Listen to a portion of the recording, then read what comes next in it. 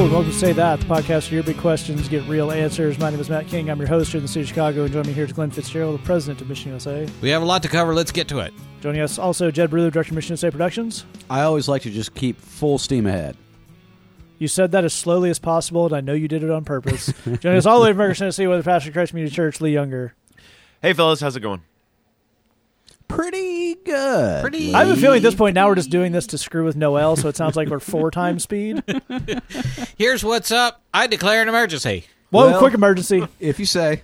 Look, on this podcast, faithful podcast listeners, and really, I think that's all of them. Yeah.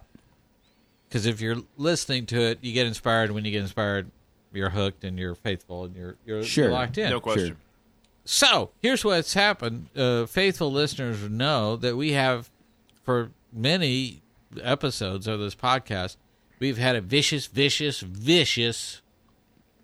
terrible, vicious feud happening with Joel Osteen. Could we describe it accurately as a blood feud? I think, totally. Okay, cool. I just have a question. Is it vicious?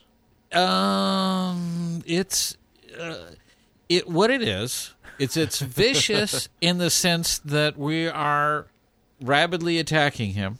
Right. Not the person, you understand, the podcast. We don't know the man. We just know his podcast Right. is popular. We know almost nothing about him. At one point, I think we accused him of being German, Probably. and he's not. So there's that.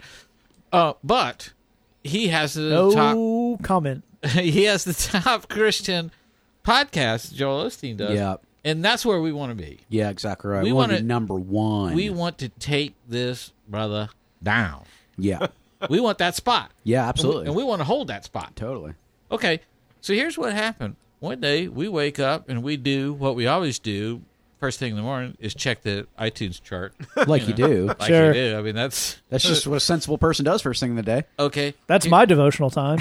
Here's what happens. We wake up, we check this chart, and what we find is that Tim Keller's podcast has the top number one podcast. Right. Okay, so we all freaked out. Number one, because we want that spot. Yep. Number two, we don't know anything about Tim Keller. We Absolutely. start furiously Googling and not really So- finding anything. How are we going to put together a feud on Tim Keller when we don't know anything about Got to it? have the intel. So here's what happens is we're going in and researching it, and then all of a sudden, here's what we find out. They update the iTunes charts again, and guess what? He's at number 7. What? Whoa. And I think there's only one way of interpreting that, which is he went head to head with us and our vicious feud. And before we even got it together, we took him down to number 7. Absolutely. Clearly. That's the only way to look at that. Well, that does make me ask, so who's back on top, man? Yeah, Matt, if you could check that. Well, I have the podcast rankings in front of me. We'll start Yeah. with 3. We'll go Okay. up. Okay. Number 3 is I've never heard of this or any of these people. Anything and Everything with Jeff and Alyssa Bethke. Oh, that's Okay. the dude. That's with the dude with the Jesus religion YouTube video. Yeah, and yeah. Then he wrote a book off that because that's how Christian publishing works. Yes. See. I'm sure he's a nice young man. I've never read anything he's written. Seems cool. Number 2, Timothy Keller. Okay. Okay. You know Bouncing what? back from the Hey. dethroning, but still not to the heights it once was. And God bless him. And we're You- recording this on Sunday night when a sermon podcast feed is going to be at its peak. Right. Okay. Yeah. I mean, God bless him. You got to try, and let's give him credit for hanging in there. For bouncing back. That's right. And back atop the number 1 spot. Wow. Is it us? It is not us. What? It is one Joel Montgomery Osteen. Oh, my goodness. He's back. Steve! Well, here's the thing. I can see that you're upset, Glenn, and that's appropriate. But one thing that we've learned from this whole drama is that Osteen is vulnerable.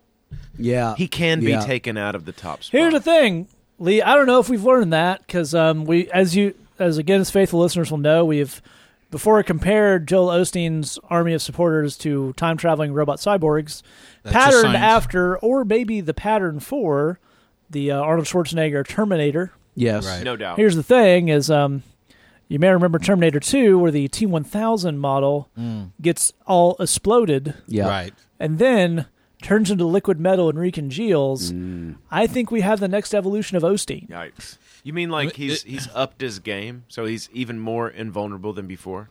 I think that's what we're looking at. Look, I'm going to try and tell you how this went down. Is Osteen set up Tim Keller? You follow me? He put him in there. Osteen planted the Wall Street Journal story about Tim Keller. This is what I'm saying. And here's what we did. We took the bait. We played right into his hands. We played right into his hands. We turned to Tim Keller. What we do? We took Tim Keller down. Yeah. Right? But who just swoops back in there? Yes. Is Osteen, because we had our focus on Keller over here. He's doing the end around on the other side. Sure. He's slid right in there. Alexander the Great, the right hook. This is what I'm saying. It's wheels within wheels. You understand what I'm saying? This is the diabolical nature of this thing. Well, you know what, man? We got a lot. We're dealing with a lot. And I can look at you're stressed. Yes. You're concerned. You got a lot weighing on you, a lot going on. You know what I think is going to make you feel better? What's that? Snacks. Snacks would Not make just me any feel better. snacks. Yeah. Canadian snacks. Canadian snacks. I declare a Canadian snack secondary emergency. Okay. Do you want to tell me about that? No, I have no idea. Well, here's the thing. Our good friend of the show, loyal Say That listener. You know what? I feel confident going in and giving out superfan status here. Totally. Yeah, That feels right. And he's Considering also, he's come to the bridge about 45 of 52 weeks the last 2 years, I think that's fair. He's also our legal intern. Consultant. Yeah. Mr. Woody. Nice. Oh, we try not to use last names, so you just ruined everything. Sorry. It's just, because obviously Osteen's going to go after Woody now. That's right. And is it? But, Wait, you know, are you saying the mutant strain of Osteen is going to go after Woody? It can't survive in these temperatures. It's fine. Here's the thing. Woody, maybe his last name's Woo. I don't know. Who knows? Who knows? It's hard to say. Maybe Glenn will use the demonic vice of singing the song every time he introduces someone to Brother Woody. You know what? It's always fun to create edit points for Matt to have to cut out. So, Mr. Woody, whose last name may be Woo, sing the song. Do it. Woody woo woo woo. Yes. The people in the 80s are loving that right now.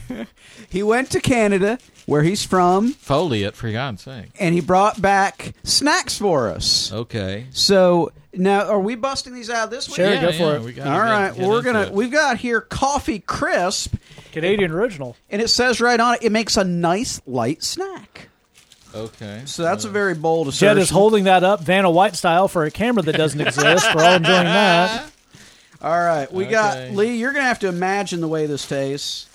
We got Not cool, man. I'm sitting down here in Tennessee and nobody sent me any Canadian snacks. Oh, are you sitting down there in Tennessee where it's not 0 degrees? Quiet you. All right, we're about to bust into it. It's got French writing on it, which makes me suspicious. But let's just Makes a nice light Get snack. in there. Get in there. What do you Must be taste? nice to have Canadian light snacks. dude, that's good. Is it? It is Le Beurre Canadien Original. That is tasty. It's Nestle. It's quality. I like. Ooh. I haven't got into it yet, but I like my snacks to be American. Oh, that's Sure. good, man. It's like a vanilla wafer, but with a little bit of coffee flavor in there. Well, I made the mistake of looking at the nutrition facts before biting in, so I'm going to go ahead and set that back down. I'm gonna get into this. Foliate.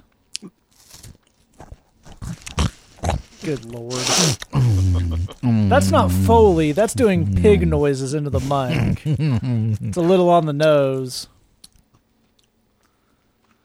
All right, at this point, you guys are just eating silently on the air. So, recording a show, communicating with the people. It's what it is it's like I feel like I have Canada in my mouth. I can taste the politeness. Sure. And I feel like the nutritional value is pretty low. But if I got sick, it would probably be free for me to get patched up. So that's Sure. good. But is this delicious enough to comfort you in the face of Osteen's resurgence? Well, look, we've all learned a valuable lesson, which is When Glenn and Jed are eating candy, they forget they're recording a podcast. there's also that. But the valuable lesson that we've learned is, A, candy can heal anything. Totally. B, never take your eye off of the Osteen. Absolutely right. You know what I mean? Those are two important life lessons, kids. Ever. And not unrelated, vigilant. we'll leave it to you to figure out how. So I think that's the main thing we need to focus on, fellas. You know? Well, given that, do you feel comfortable going ahead and declaring emergency off? I declare a tasty Canadian, but still viciously fighting Osteen emergency off. Nice. Nice. Not sure how those two things relate, but that's pretty good stuff. It's got French writing on it. That is the law in Canada. That you know why? That's because of the Quebecois. It is. People in Canada are like, you know what? He's not so bad because he knows a thing about Canada. He knows a thing that isn't something he made up about bacon. Well, we got Canadian candy. Glenn's enjoying a Canadian food product. Don't really know what to make with that. It has no fiber, so that's good. The vitamin A, 0%. Oh, I was about to say there's vitamin A. Vitamin C, 0%. Calcium, 4%. So, Jed, do the math. How many of these do we need to eat to get our calcium right up where we need it? How many we got? We're working with 4 per bar. No, I'm saying how many of the bars do we have? We've got 4 bars. You should probably let me eat all of them then. Well, okay. Yeah, I'll just take care of that. So that'll give you the Some iron. pretty self-serving math there. I need more calcium in my diet. It's not what your doctor had in mind, Jed. 1 bar is 50 grams. So that's I think that's fine. Sure. That works for me. So And there are 260 calories in that 50 grams, which is pretty dense. well, those are Canadian calories, man. Totally different. And Is that like Bitcoin? yeah. Well, based on the Basically. current exchange rate, if we're going by the same thing as dollars, that would make them worth more than American calories. That's true. They didn't have calorie derivative trading in Canada. That's a joke for no one, folks, but I still made it. No, the Canadian bankers are laughing their behinds off. Absolutely. On that joke. And right they should. All right, well, Canadian bankers, Bridgebox, I can do this. I can't do it. You should sign up for Bridgebox. MissionUSA.com/Bridgebox. $8 a month. You get sermons, you get songs, you get a lot of great stuff to fuel your walk. And you support ministry right here in Chicago. You support ministry to folks coming out of gangs, coming out of drug recovery, coming out of jail right here. We have a weekly service every Tuesday called The Bridge. You may have heard it referenced on our Bridge podcast. It comes out every Monday. I'm just going to keep plugging stuff. The Bridge Loud comes out every Friday. You hear more. You can get some sampling of the kind of good media you get in Bridgebox. You can also sign up for the Lee Younger version. That's missionusa.com/BBLY. It's a brand new song from Lee every month. A little video explaining it, and then a little some stuff Lee has picked from other Bridgeboxes. All right, we're going to move on. Canadian bankers say it's a sound investment. It's true. If you want to really put your bird emblazoned money on something, They have beavers on their money. and the Queen. That's right. Queen's still technically the head of state because it's a very weird world we live in. They fought a fierce battle for their independence, I think. I think they just politely asked for it and were given it. I think they asked England for their independence, and England said, do we still have you? So then it was like, yeah, I think so. Okay, well, no, you're good to go. And then that was it. Which we started to mock, but it really sounds like a better system. Well, yeah, without a shot fired, it's pretty cool. Yeah, that's the yeah. way to do that. Yeah. They negotiated their way to freedom. All right. I'm out of Canada facts. Anybody else got anything they want to throw on good. there? I'm good. Anything about the toonie? No, it's better than the loony. That's Anybody all got I'd any say. kids in the hall quotes they want to No. Well, I always with have us? Kids in the Hall quotes. That's All right, well, we're going to move on then. Our first question comes in anonymous at our Tumblr inbox. We hang out all the way to the end. We use ways to get in touch with us. We don't normally do this, but we had two very, very similar questions come into the inbox, so we kind of combined them here to get the main thrust. And it says, I'm a college student in my mid-20s. I've hit a rough patch academically, and things aren't going as I planned. I'm depressed and stressed out. I hate the idea of giving up on my degree, but I don't know how to get back on track. Jed, why don't you start us off? Sure. Well, I'm sorry that you're going through a rough time. I really am, and I'm sorry you're feeling discouraged and stressed out. The question that I'd like to ask you to think about a little bit is, where are you trying to go? Mm-hmm. In other words, a degree is a means to an end. You generally speaking, go and get the degree so you can go and get a certain kind of job. Where are we trying to go? Is there a specific thing, like you've always wanted to be a doctor, and so you got to study biology or chemistry or whatever? Or you always wanted to be an engineer, and so you got to go study engineering. Where are we trying to head? Here's why I ask is, when we have a sense of the place we're trying to get to, we can think creatively about how to get there. Because it turns out, in most things in this world, there's actually a lot of ways to get at it. There's a lot of paths to that same destination. When we're not sure where we're trying to get, it's very, very difficult to be adaptive. And it's actually very easy to get discouraged. It says in the Bible, without a vision, the people perish.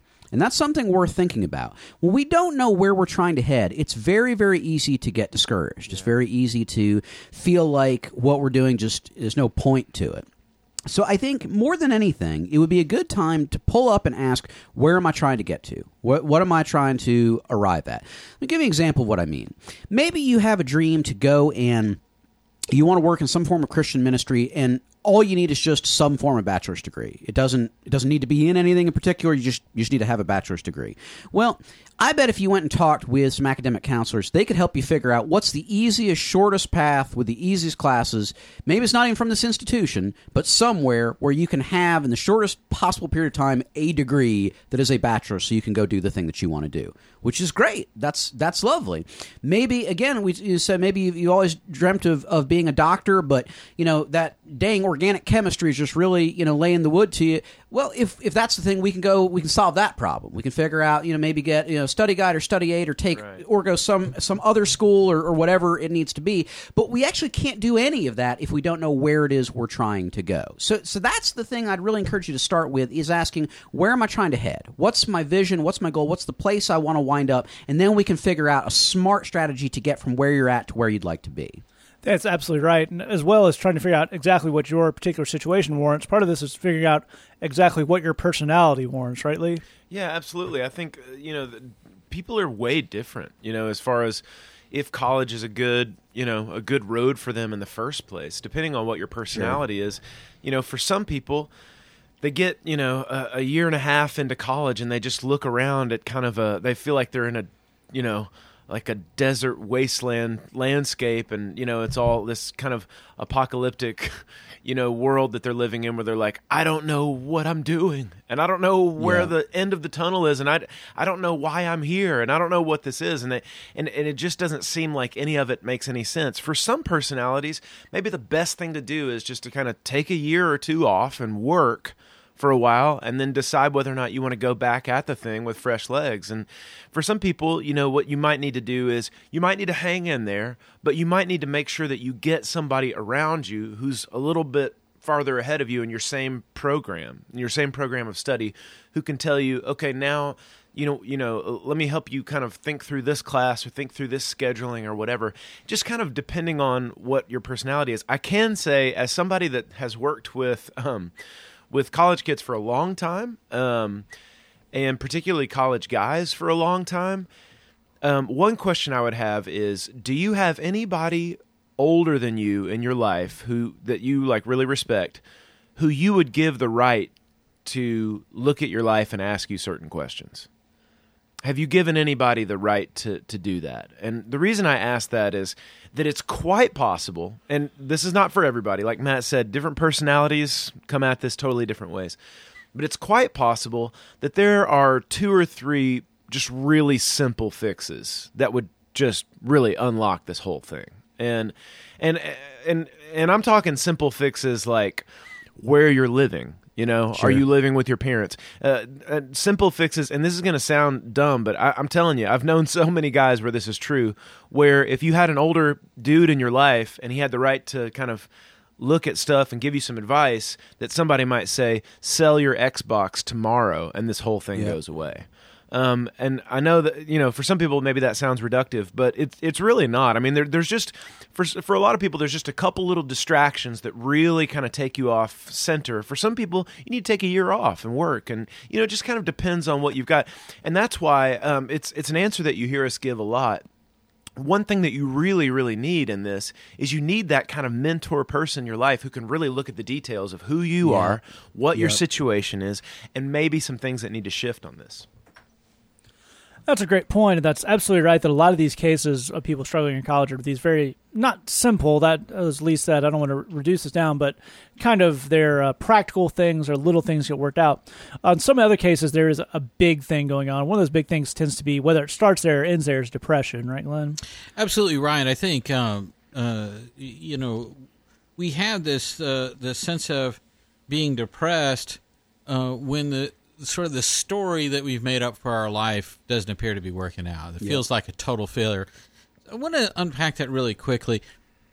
And by the way, full disclosure, some of us on this podcast did do the long, hard way around the academic journey with the not awesome grades and the, you know, sleeping late. And some of us on this podcast got the letter telling them they'd flunked out of college delivered to their parents' house on December 23rd. That was a little rough. That's a rough Christmas. Yeah. I've been there, done that on you know, having a rough patches academically, as you put it. Here's the thing. If you took all four of the guys on this podcast and you went in a time machine back to when we were, let's say, 16 years old, and you asked a 16-year-old version of us, what would you imagine and what do you dream for yourself as a future? What would you like to accomplish? If you let us describe that, and then you know, we would tell you what that is. In all four cases, we would have to inform that 16-year-old version of ourselves, guess what? That didn't happen. Sure. It's not going to happen. Yeah. Well, we probably would all four be sad. Sure. If you then said, okay, let me tell you what will happen, I'll speak for myself, certainly. I would have fainted with happiness. Yeah. I mean, I would have been like, you're saying that's what my life is and what it looks like and what it does? Oh, my. I mean, I wouldn't be able to wrap my mind around it, and it would be super awesome and really amazing. Here's the thing about that is that's not true for everybody. Yeah. There are some people, if you go back to a 16-year-old version of them and say, what do you imagine your future's like? They might say, well, you know what? I've always been told that being an accountant is an effective way to have a solid career, and I kind of like math and numbers and spreadsheets and stuff. So I'm going to aim for being an accountant, and I think I'll probably hit it. Sure. Some of those dudes aimed for an accountant, they hit it, they are an accountant, and life worked out exactly the way that they had planned. Yep. Those people also tend to be a little less happy Sure. than those of us who had our plan totally obliterated and had something else kind of put in that spot. So I don't think it's by any means a tragedy that that the narrative that you've made up, the story that you've made up for your life is not working out. That in many cases that's a prelude to kind of getting rid of a plan that's too small, that isn't quite what God has in mind for your life, that sometimes, you know, kind of running aground and being depressed and not being into school and whatever that stuff is, might be about, you know, sort of breaking you out of the thinking that you're in, and God, you know, pushing this issue and saying, question this and ask yourself about this and start listening to me on this so that we can shift a gear. That's absolutely a great point. I want to go back to something Jed was opened out with, and that's the idea of looking at where you want to go, and it kind of ties into what Lee and Glenn have been talking about here. one of the things about looking at where you want to go is, as Glenn pointed out, a lot of people have this idea of the right degree, job, whatever, in their head. And the way things work out, which is not ideal, is you're kind of asked to lock into that when you're 17 and start steering down that path. A lot of times before you know what that is. Yep. A lot of people, if you have a certain academic acumen, but you're not kind of on the math side of things, and you want a career that seems neat and seems to pay a lot of money, a lot of people just decide, well, I'll do whatever undergrad for 4 years, and then I'll go to law school. Yep. These are people who have no idea what it means to be a lawyer. Oh man. Have never been in a class, never been in a courtroom. Turns out it's not all sexy people making quips like on the TV. Right. Yeah. It's a lot more continuances and paperwork. And there are some people, and we actually started out talking about our friend Woody, who they have a mind for it, and Woody does amazing stuff with people who are getting their housing foreclosed on. Yep. And it's amazing work. It's a huge help to us, a huge help to people. And if you got just the right mind for it, you can do some really cool stuff with a legal degree. Right. But if you just decided you wanted to be a lawyer when you were 17, and now you're halfway through your first year of law school, which, as I understand it, is a living nightmare, Yep. and you decide this isn't for me, one of the things you can do is start thinking through what was attractive to me about being a lawyer. Sure. Was it helping people? Was it investigating stuff and building a case and researching? Because there may be other avenues for you to do that. And one of the things you can do while you're, as Lee was talking about taking some time off, one of the things you can do if you're taking some time away from school is find a way to engage that part of yourself. Yeah.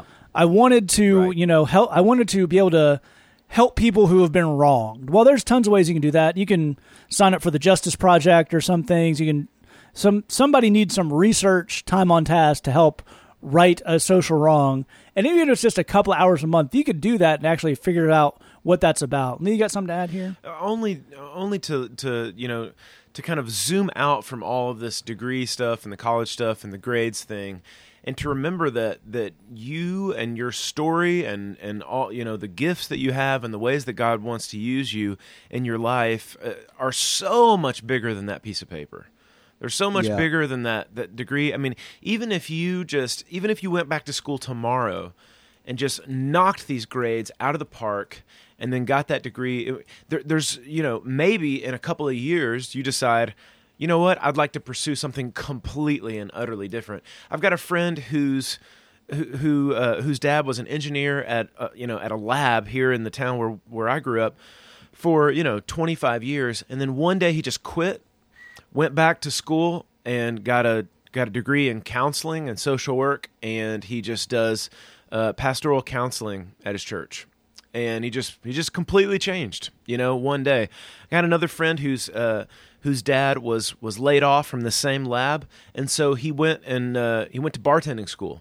Now he tends bar, and these things can change so often, and it's one of those deals where he digs it, it's fun for him, he meets a lot of cool people and whatever, and so it's one of those things where it's good to kind of zoom out from all of this and understand that these grades and this piece of paper and everything, it's not the most important thing in the world, and it's not necessarily an indicator of what your life is even going to be about 5 years from now.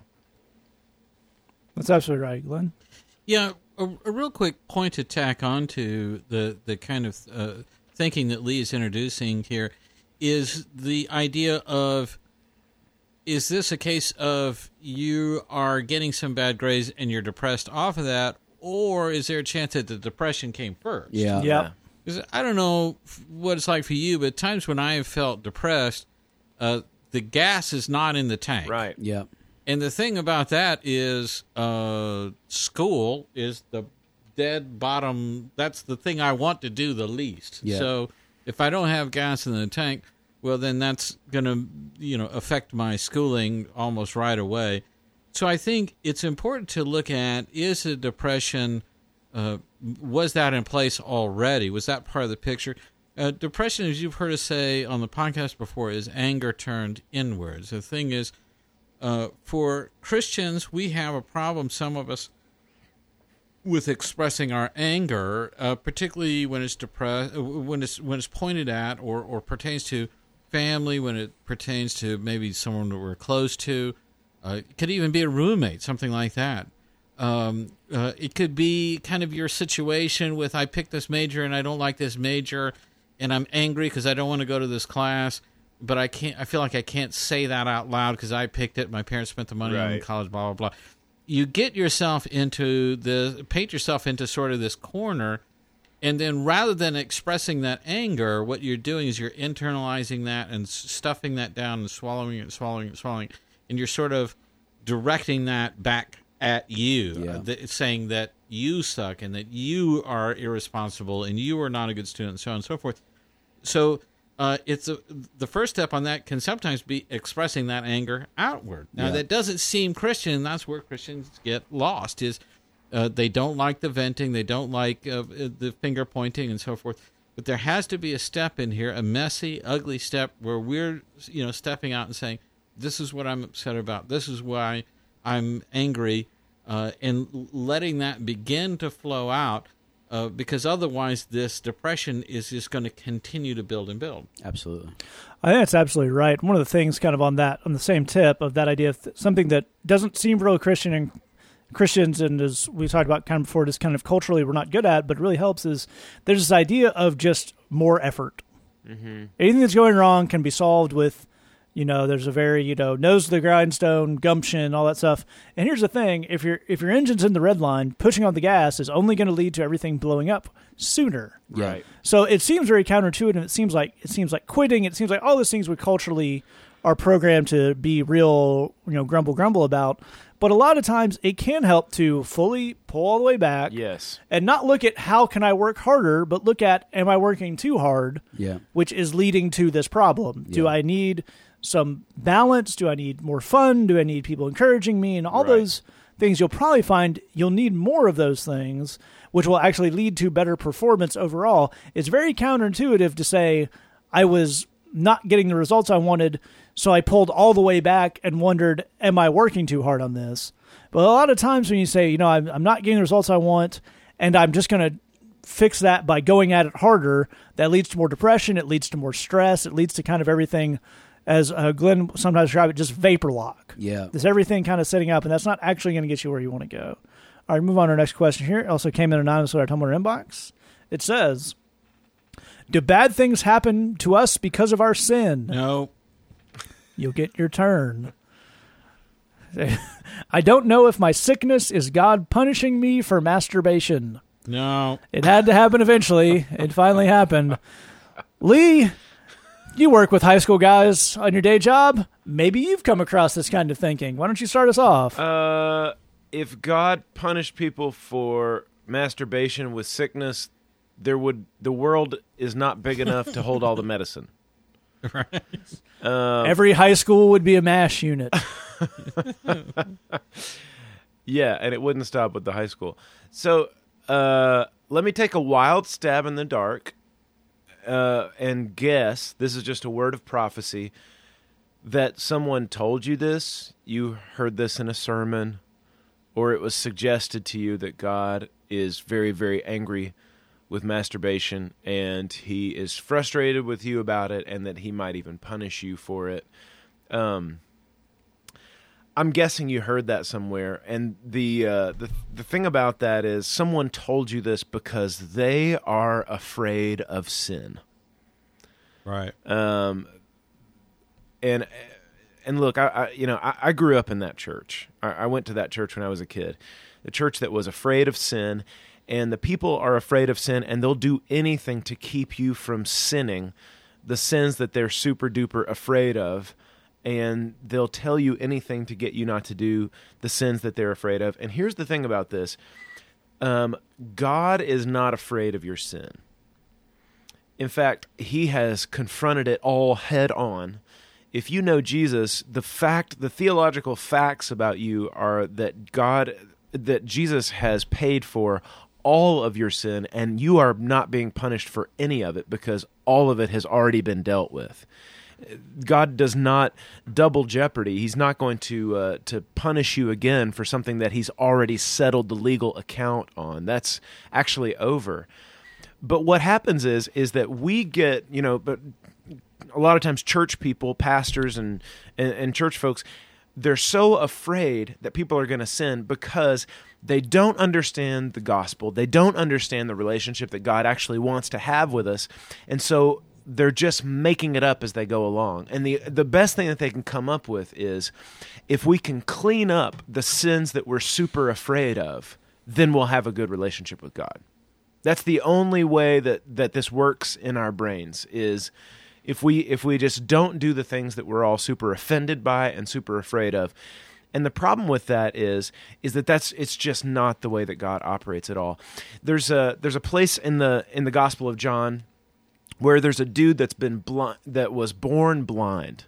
And the disciples are super confused about this, because they go to Jesus and they say, okay, here's a guy that's blind, but he's not just blind, he was born that way. So we're confused because obviously bad things happen to people based on sin. So is this guy being punished for his parents' sin since he was born blind, or is this because he somehow sinned the instant that he was born, and then so God punished him with blindness for his whole life? And Jesus says, no, that's not the way this works. We're not punishing people for their sin. You're not being punished for masturbation with sickness. That's not the way this thing works. All your sins were paid for by Jesus. He loves you. God's heart is for you. He has unlimited patience. And here's the thing. God's not stressed out about the timing of your spiritual maturity. He already knows the whole timeline. He already knows the way this is all going to pan out. He's not stressed out about that. He's not frustrated with you about that. He's got unlimited patience. He's ready to work with you on all of this kind of stuff. And P.S., you're not alone on this thing. And not everybody's sick, so let's all just calm down a little bit. I think that's a great point. And not only are you not alone, you're in the same category as a little group of people I like to call everyone. Is that not right, Glenn? Yeah. Here's the thing is, when we say this is something everyone engages in, well, excuse me, we are making a generalization. So let's be accurate. You might, in the course of your life, meet one or two people that have never masturbated. It's possible. Maybe. Who knows? But basically, everyone. This is let's just, sort this out. We are talking about statistically, overwhelmingly, everyone sitting in your church pew, everyone that you know who's super holy, super Christian. This is something everyone deals with at one time or another in their life, and in some cases, stuff that they struggle with throughout their life. So we really do seriously need to get rid of this idea I'm the only one on it. To add some numbers to that real quick, and this comes from Kinsey, there's a research institute at Indiana University that focuses on homosexuality. They would say, for what we're guessing your age range is, greater than 94% of men have masturbated, greater than 84% of women have masturbated. So those are the numbers. And you're talking about self-reporting. Yeah, those numbers, which is going to be lower than actuality. Exactly right. Right. So we're talking about statistically, very few of the people that you know are not doing this. Yeah. At some point in their lives, so we really do need to make that clear. Here's the thing that goes with that Lee was touching on. All of us here on the podcast have heard sermons about masturbation that we all identify as this guy just backslid, and he is trying to preach this sermon at himself. And you need to recognize that as well and not pay attention to that sermon, because that's a dude dealing with himself and his crazy issues and whatnot. We need, at long last, to have some clarity about this. There's something about sins that we do in private, where no one else is around, the things that we do in secret, that we can get a special sense of shame about, and we can have a sense of, I am the only one anywhere doing this. No one else talks about it. Nobody else admits to it, so on and so forth. And when anybody talks about it, they talk about it in the most horrifying terms, and so on and so forth. But we need to adjust ourselves to reality a bit. And you're absolutely right. There's a giant scare culture. There's a pretty popular thing being passed around on Tumblr where I guess there was some porn website that started advertising, and then there's some anti-porn group that did like the counter, like did this basically the same thing, but with the truth about it, which is great, but it's classic American Christianity, and that it's the counter thing is just full of well-meaning lies. Yeah, there's plenty of stuff about porn addiction and rewiring your brain, and pornography caused erectile dysfunction happens in over 110% of people who've ever looked at porn. Pornography killed my father. Yeah, there's a lot of and that's just manipulating with fear. Yeah, it's basically you're starting off with a not bad idea, which is probably shouldn't be looking at porn. It's not helpful. It's there's a lot of negative consequences. There are reasons not to do it. Second, absolutely, but forget those because they're not big and showy and scary enough. Right. Addiction. Ooh. Yeah. Here's the thing. Porn addiction doesn't exist. It may exist. Right. To Glenn's point about everyone does it, let's quantify this. There are probably some people who are addicted to internet pornography. Sure. The functional definition of addiction is something that has negative consequences on your life and you can't stop doing. So there's some person out there who has maxed out their credit cards with subscriptions to porn sites and has gotten fired or flunked out of school because they couldn't actually drag stuff away to the computer. Exactly right. That person is probably addicted to pornography. Right. That's correct.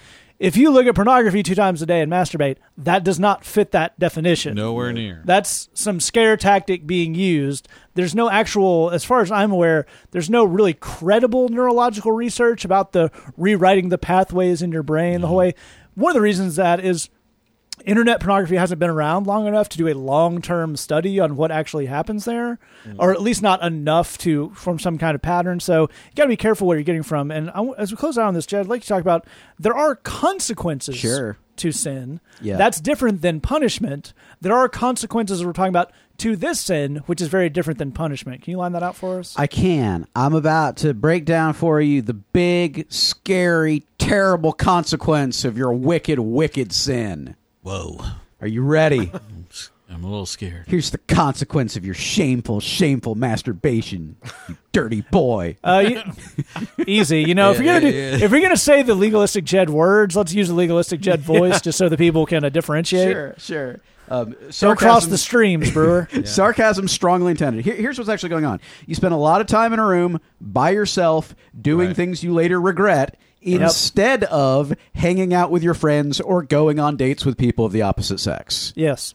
That's actually a the consequence. Yeah. Now, here's the thing. That is a consequence. It's a real, actual consequence. That's opportunity cost. It is opportunity cost. The time you're spending doing this thing, which is not satisfying to you. That's the big key. No one has ever masturbated and said, man, that hit the spot. Right. That's never occurred, so it's not satisfying to you. You're not actually enjoying it.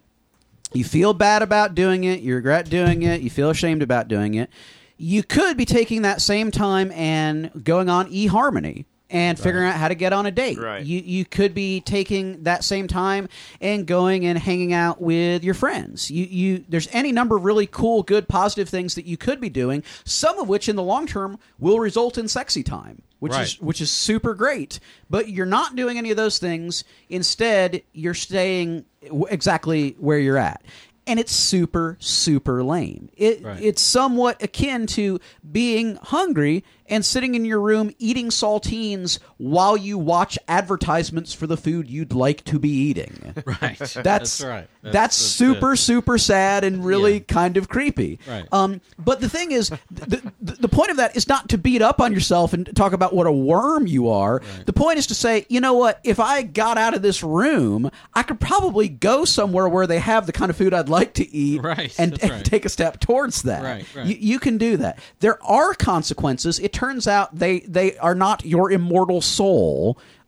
It's just having a super lame life for today by your own choice. And God doesn't want you to have a super lame life, and neither do we. That's a great point. Glenn, you got something there? Yeah, just a quick Bible verse. Psalm 103:10 says, God does not treat us as our sins deserve. Thank you. Or repay us according to our iniquities, period. The end. It doesn't say period. It's actually a period. Glenn's I exaggerating for dramatic effect. That's correct, because that was tasty. Let's hear it again. God does not treat us as our sins deserve or repay us according to our iniquities. That's Psalm 103:10. Absolutely, Jed. One final thing, and I think it's actually going to relate to our next question. I've worked for years as a musician, and as such, I cannot watch American Idol because I know it's nonsense. That's not the way music works. That's not the way it's made. To me, it's the most absurd thing I've ever seen. Here's why I bring it up. I have a bet you've never been on a date. I have a bet you've never had a girlfriend or a boyfriend, and so all of this porn stuff seems really real. I want to challenge you to do one thing. Turn off the guilt about porn for a second. Find a way to go on a date. Right. Find a way to go on an actual date with an actual person of the opposite sex that you are attracted to, and go and bring flowers or chocolates or whatever it is, and have a fun time talking, getting to know them. See if that doesn't begin to change your perspective on this. Because all of this plays on a fantasy of the way that human sexuality works. Right. In the same way that American Idol plays on a fantasy of the way that music works. Once you start to get a sense of the way that things actually work, it changes the degree to which this actually has a draw and an appeal. Going on a date with a person you find attractive is pretty awesome in a way that porn is not capable of being. Right. Absolutely. Try going on an actual date. Well, I think that's a great point. It brings us back to this idea. I want to close out on this of the difference between punishment and consequence. So I want to be crystal clear on this. So we point out, God does not punish you for your sins. Punishment for your sins have been taken. There are consequences for your actions. Here's how we know the difference between if someone's trying to tell you this action has a direct consequence in life versus this brings about divine punishment. If there's an actual relation between the things. You look at a lot of porn, therefore your idea of what sex and relationships are is a little warped, and it's harder to actually have healthy human relationships. That's a consequence. Right. Yep. Now, you look at a lot of porn and God makes it so that you can't get an erection. That is not a logical following of consequence. Yep. That is a voodoo curse. Yes. That's not what we are talking about here. We often talk with guys. I'll give you a totally non-porn related example so you can hear what I'm talking about. A lot of the guys we work with here at the Bridge, they've done a lot of naughty things. And not at home with the computer naughty things. On the street corner with guns, naughty things. Stabbing people, naughty things. Naughty things that lead the CPD to know what your face looks like. So a lot of times they will say, oh, I was out doing this thing. I was hanging out with these people I shouldn't have been doing, and I caught a case, which basically means, and you'll be shocked to know, this happens a lot in America, the police rolled up and said, well, we got to arrest somebody, and you're black and here, so you'll do. Yep. And we know you did something. We know you got a record, so we can get you to roll over because you're not going to fight it. So we're just going to arrest you. And they will say, I was on that corner. I wasn't doing anything, but I shouldn't have been there. I should have been here. And this is God punishing me. You say, not exactly. That was you being in a bad place, and there are consequences to that. Right. That's not God striking you down via a lightning bolt for your deep, deep iniquities. Yeah. Right. Your sin is a constant thing. God has punished Jesus for your sin, but you still make decisions that have consequences, and it's very important not to over-spiritualize consequences into punishment. Yeah. So if you go on through life, somebody's trying to tell you this happened because of that. If you can't follow the logical step-by-step, you might be somebody might be making some stuff up on you. Yeah. Yeah. All right, we're going to move on to our last question here. It came in another so I turned inbox. It says, how do I know when it's a good time to start dating? Now. Stop it. I feel like I should spend some time in my life now to focus on God. No. But I also feel, as a teenage guy, that I really, really want to date someone now. Date. What should I do? Date. Sorry, I wouldn't be surprised if you guys have answered this question 1,000 times. Glenn, I don't know if you have anything to say about this, but why don't you try? I'll give it a shot. It doesn't matter how often we've answered these questions. We're happy to answer any questions that you've got. You don't wear us out or frustrate us with that. We love any and all the questions you send in. That's we love your question. Yeah. Absolutely right. And that's the thing. There's a real point. Every question's got a little different angle on it because it comes right. from a little different person, and we want to cover all the angles. You bet. Here's the thing. Do you find, for example, the concern and the need to focus on God goes up at the exact same rate as your chickenness? Interesting.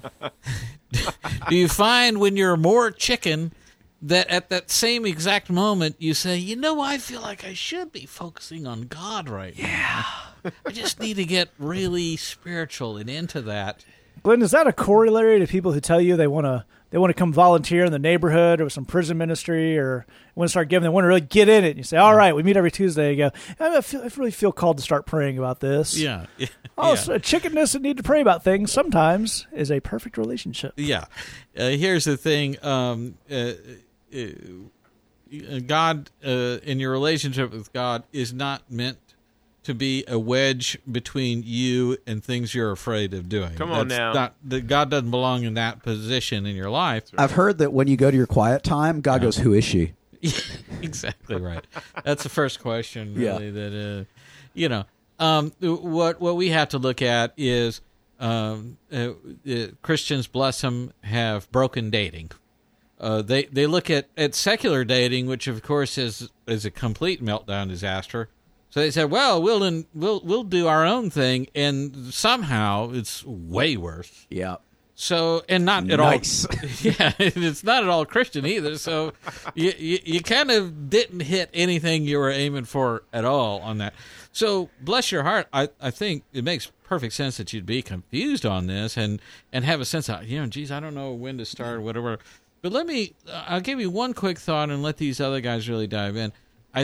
Dating is about learning how to be in a long-term relationship, and it's about learning about yourself, learning about what kind of people that you want to live with and be married to eventually.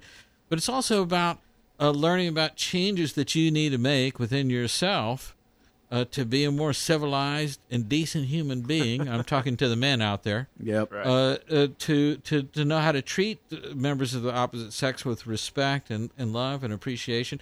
So dating is kind of about this information gathering process, and there isn't a reason to say I need to put that off unless you've got really a major psychological struggle that you're dealing with.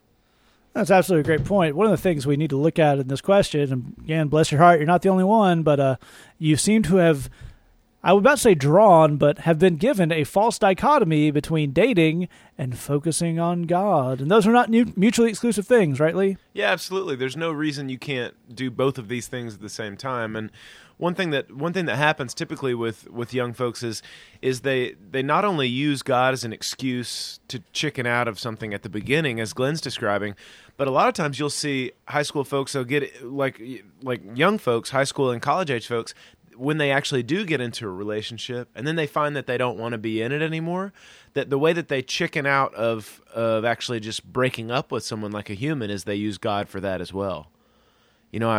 I really can't date you anymore because I need to focus on God. Yeah. And, rather than saying, you know what, this seemed like it's not you, it's God. Yeah. That's I'm wrong. just not feeling this anymore. I'm sorry. It's been fun hanging out. It's it's not working. They won't say the thing. They just use God as an excuse. But the thing is that a dating relationship and your relationship with God do not have to be a mutually exclusive thing, especially if you go ahead, because one of the things, like Glenn's saying, this is kind of where you learn how to have an actual serious relationship with somebody. And one of the things that you're going to want eventually in a really serious and awesome relationship is you're going to want a goal for that relationship. What is this relationship going to be about? Eventually, one day, when you get married, what is this marriage going to be about? What is our place in the kingdom of God together? I mean, why not, date somebody who knows Jesus and as part of your dating, figure out what can we do to serve the Lord together? I mean, is there something that we can do together, going out on dates or, serving people or teaching a little kid Sunday school class at the church together or whatever the thing is. There's a way to do both of these things at the same time. And as Glenn's saying, don't just use your relationship with God as a way to chicken out, but do both at the same time. That's a great point. One of the things about this is Lee makes a very good point about this kind of the way this dating folds into your life. Oddly enough, you never really hear white Christians say, I just stopped paying into my 401k because I thought I needed some time to focus on God. Totally. really dropped out of grad school because I really felt like it was time to focus on God. It's almost like there are certain things, of course, you have to do these, but then then God, there's job and school, Yes. and then God, Sure. and then other stuff. Sure. So dating kind of falls into that extra when we get around to it, but it's actually meant to be a part of life. God said it was not good for man to be alone, and that happens really early in that book. Yes. Before jobs and school were even a thing. Totally. Was this part of it? But also just the idea of you want to grow in your walk and you want to grow as a Christian. That means having some courage to start new things and to move on into things you want, right, Jed? Oh, absolutely, absolutely. I think it's a common misunderstanding, and I have been there. Of first, I get really holy. I mean, I get myself all squared away, and then I'll move on and I'll tackle all these different areas of life. But life doesn't work that way. And part of the reason life doesn't work that way is Jesus wants to walk with you through all the experiences of life. That's the thing. Jesus said, "Come follow me." He didn't say sit still and read this book. He said, we're going on an adventure. Let me show you things. We learn more about Jesus. We grow closer to Jesus. We get to know Jesus better in the midst of doing things, in the midst of going new places, new experiences, new adventures. I'll give you an example of what I mean. One of the things, and actually Jane is Glenn's wife, is a comment she made to me before I was married, is many years ago now, and was she right about this, is one of the things about marriage is it becomes a magnifying glass for all of your sinfulness. You start seeing things about your funky little attitudes that you never knew as a single person. I mean, as a single person, I thought I was great. Me too. I mean, it's just like all that I say and do is right. That's right. Yeah, it seemed perfect. Then I got married and I realized I have some issues. Okay. And the reason I realized that is all of a sudden there's this other person that's kind of reflecting things back to me like, hey, that's not cool. Don't. Yeah, when your wife says, "Don't ever do that again," you realize, I think I've been pretty inappropriate for quite a little while on that. My wife has a look, and I don't get it very often. But when I get it, I stop doing whatever I'm doing immediately. Right. I mean, it's just, oh no, let's not push that boundary. Whatever I got to do to make that look stop. Yeah. But this is the thing, is that's actually how we grow. Right. That to use a non kind of marriage or dating example, you get into doing ministry, and then you realize, oh, I don't have any idea what to tell any of these people. Now I got to figure that out. I got to grow in this area. So and so came and he asked me this question. I didn't know what to say. I got to go find the answer to that. I got to find somebody who knows more than I do. I got to figure these things out. Going to a mountaintop and just becoming wise and then descending from the mountain and spreading that wisdom, everywhere you go. That's not how this works. No. That I can't speak to this from personal experience. I'm sure Lee can. You don't become perfect, then have kids. You have kids and then learn all kinds of things about yourself you kind of didn't want to know, but now you have to deal with in order to love those kids well. And you screw up the whole time. Sure. Yeah. Yeah. But what you can't do is say, first I'll become a perfect potential parent. Yeah. Sure. And then I will parent. I'm an awesome theoretical parent. As theoretical parents go, I'm the best. And that's the thing that you've been sold, is be a great theoretical boyfriend first, then take it from there. There's no such thing. Yep. You get in the mix. With Jesus' help, you figure it out one day at a time, and you'll do just fine. That's right. You'll be just fine. You don't need to be afraid of it. I think that's a great point. And one of the things, there's a lot going on in this question. Again, we're going to poke some fun at the things you're saying because, bless your heart, they're just so stupid. And that doesn't mean you're dumb. We've all thought them. We're pointing out, A, we've all thought them, and B, as we pointed out a lot on the show, there's an entire Christian cottage industry of saying dumb stuff about dating. Oh, boy. Yeah. And not from people, as you're hearing on this podcast, who've been married for a decade or so. Yeah. Right. People who are not married, have just gotten married, are barely married, whose marriages suck, but they still get to write Christian dating books because that's how that works. I got some thoughts for you people. Yeah, funny how that works out. But one of the things here, there's a myth that runs through all of Christianity, which is the idea of focusing on God. That is, as Jed is pointing out, really flawed, because I'm guessing that you don't have a 3-hour focusing on God block in your day that hanging out with your girlfriend would impede. Right. You probably have some Xbox time and some hang out with your buddies time and some scroll through Tumblr time that would get eaten into if you had a girlfriend, which is maybe not a bad thing on some of those fronts. There you go. But it's not this idea of you have an ascetic meditative prayer relationship with the Lord where you just go for 8 hours at a time and are in his presence. And that what you're doing now. It's not really the way most people work. Right. Most people's schedules are adaptable. If you spend time with God, it's because you prioritize that. And I know this is very unpopular in certain Christian circles. I'm not sure you would get much more out of a 3-hour daily quote-unquote time with God than you would out of a 20-minute one. Yeah, come on. Because we are people with limited attention spans Yep. and limited amounts we can take in. So you look for to get a little nugget of wisdom and then work that, as we pointed out, into your life. And as Jed pointed out, it's a great point.